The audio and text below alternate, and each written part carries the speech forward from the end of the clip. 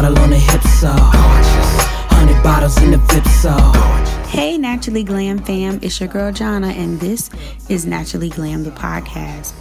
For many bloggers and influencers, working with brands is a major goal, whether it's getting free products to try when you're first starting out or actually creating campaigns for coins. In this episode, I'll share with you 3 things that will set you up for more success when partnering with brands.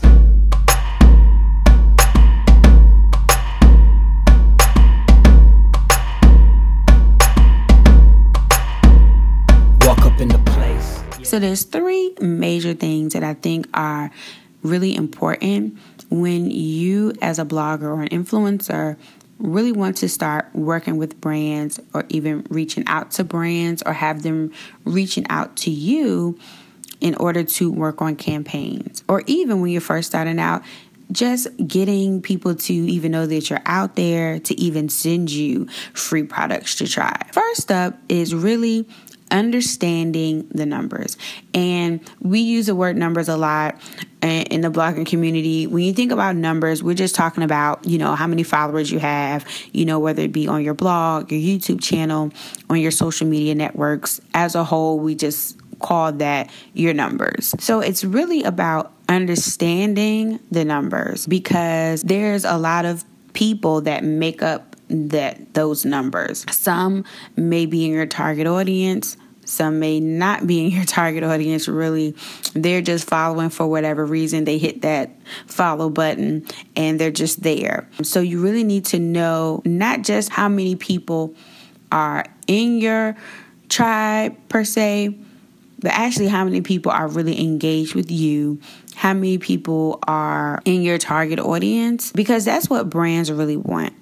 Brands don't just want access to your audience, right? Well, they do, but they don't. What they really want is access to the people in your audience that are really engaged with you that also match their target audience. Now, there's a few things that make up a target audience in general. Things like sex. Are they a male? Are they female? Their age. Their location sometimes is a part of a target audience. What makes up a brand's target audience.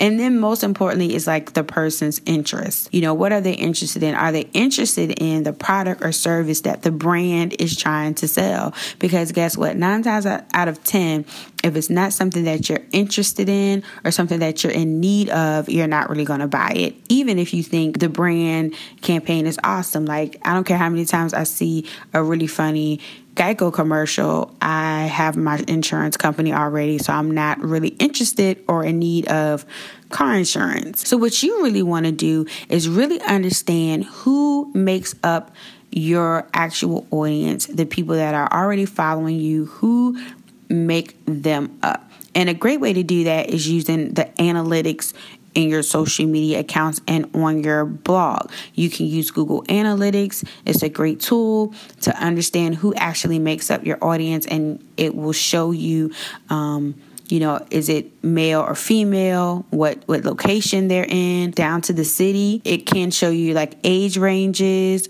It can also show you their interests, like what things are people searching for when they come to your site. Even with Instagram now, if you switch your account to a business account, you're able to see those types of analytics and you're able to tell who on your Instagram following are male and female. I think it has age ranges. It also has demographics for sure. Those are great tools that you can use to make sure you understand who is in your audience. And then you can know how to engage better with them because you kind of know who makes them up. Now, when it comes to understanding your audience, you also want to be more engaged with your audience. And the best way to increase engagement from your audience is to actually be engaged. What that means is being present and being consistent. I use this example a lot. If you're invited to a friend's house for dinner and you go and there's no one home, that might fly the first time. But if they're constantly inviting you out and then canceling or not showing up, eventually you're going to just not take them seriously.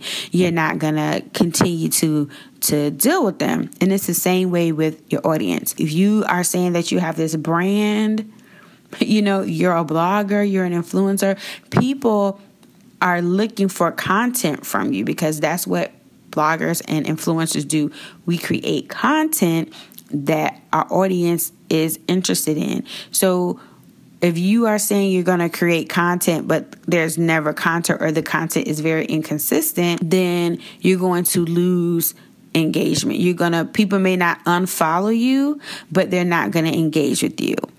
Right. The other thing to do is to just be more engaged on your end. So if someone does leave a comment on your feed or your blog, respond to the comment. It could be something as simple as just saying thank you. Just people knowing that you responded, that you saw their comment, and that you're engaging with them is a plus. Also, you want to comment on other people's content as well. Just because, pay it forward, but also that can create engagement that may not have been there otherwise. If you go to a blog and you leave a comment that's really meaningful, 9 times out of 10, that content creator is also looking to engage. So they see your comment, 9 times out of 10, they may respond as well, and they may check out your content. Now you've earned another reader, another follower that is engaged, and that's now a part of your audience. Same thing with social media. It works the same way. If you see people's pictures on Instagram, don't just like them. Start commenting on those pictures, even if it's something as simple as, oh, this is a great shot. I really want to try this restaurant, whatever the content might be. Leave a meaningful comment. And I emphasize meaningful because we're all over the Autobot comments. We're all over people saying, oh, I like this. Sub to me and I'll sub to you, or follow me and I'll follow you, because it doesn't come off as genuine. So you want to leave a genuine, meaningful comment and not act like you're asking for something. Like, I gave you something, so give me something. That's not how this works. Don't do that. The second thing that you really want to look at is being a great storyteller. This is clutch. I saw someone in a group the other day. The person was talking about trying to improve their writing. And the person says, well, if you have a pen and a paper, you're a writer. And yes, that's true. But that's just like singing. Like, everyone can sing. Like, we all have if you have a voice, like, you have the ability to sing. But that doesn't mean you're a singer. It doesn't mean you're good at it. It doesn't mean that anyone would pay you to sing or even ask you to sing. So you can't approach content creation, especially if you're writing a blog. You can't approach it with the idea of, well, I'm writing, so I'm a writer. I'm blogging, so I'm a blogger. You know what I mean? Like, you have to approach it in a way where you improve on your storytelling and your writing skills. There's nothing worse than going to a blog post that is poorly written and that is not engaging. It's not interesting. And what makes blog posts or even video, what makes those things engaging, especially when you're trying to weave in a brand? What makes it interesting is your unique perspective, your personal story. So always add personal stories to the content. That is what's really going to help. When you watch commercials about certain products or services and you see that personal story, that's what engages you. That's what makes you interested. First of all, is this, if they overcame something because they used the product, or just a funny story about how they were able to use the product, that's what gets you in. You kind of can see yourself maybe in that person, and then you can see how that product or service that the brand is offering can fit into your life. So when you're creating content, think about how you can add your unique perspective and your personal story into the content, even if this is, on social media like Instagram or Facebook. Because people, they need to know you. They need to know you, and then they will like you, and then they will support you. And that even relates to brands and PR. When they come to your blog and they read about you, they may connect with things, and they get to know you, and then they can say, wow, okay, this content creator is our target audience. She is or he is the person that we are trying to contact out in the market. So they would be a great person to market our product because they're talking to people that we're trying to reach because they are the person we're trying to reach. It can also bridge into opportunities that you were not even thinking of. For example, on my blog, I oftentimes will include my dog in my fashion and style post. So, if I'm wearing an outfit, Nunu is 9 times out of 10, she's going to be in my photos. Just because usually whenever I go out to take the photos, she's going to be out there. And so it's just a cute addition, to the personal style post, because I try not to be like super modelly and all sexy and sensual and all that. I'm not that girl. So I try to just keep it, whatever. So I actually had a brand who was interested in reaching out to an audience that were dog owners. And so they saw my content, they saw my posts, even though I don't talk about Nunu specifically and I don't talk about pets specifically, I include her in my content. And so they reached out and they wanted to do a post. And so that worked out. So try to include a little bit about yourself and personal stories and your unique perspective in your comment, because you never really know what brands might be looking for, but when they see who you are as a person and what your interests are and all of those things, they can tap into that, and that might be the connector more so than the content in and of itself. You see what I mean? Last thing is quality content and consistency. Quality content and consistency. It's so key. You have to think about it like this. Your blog, your social media, that is your service.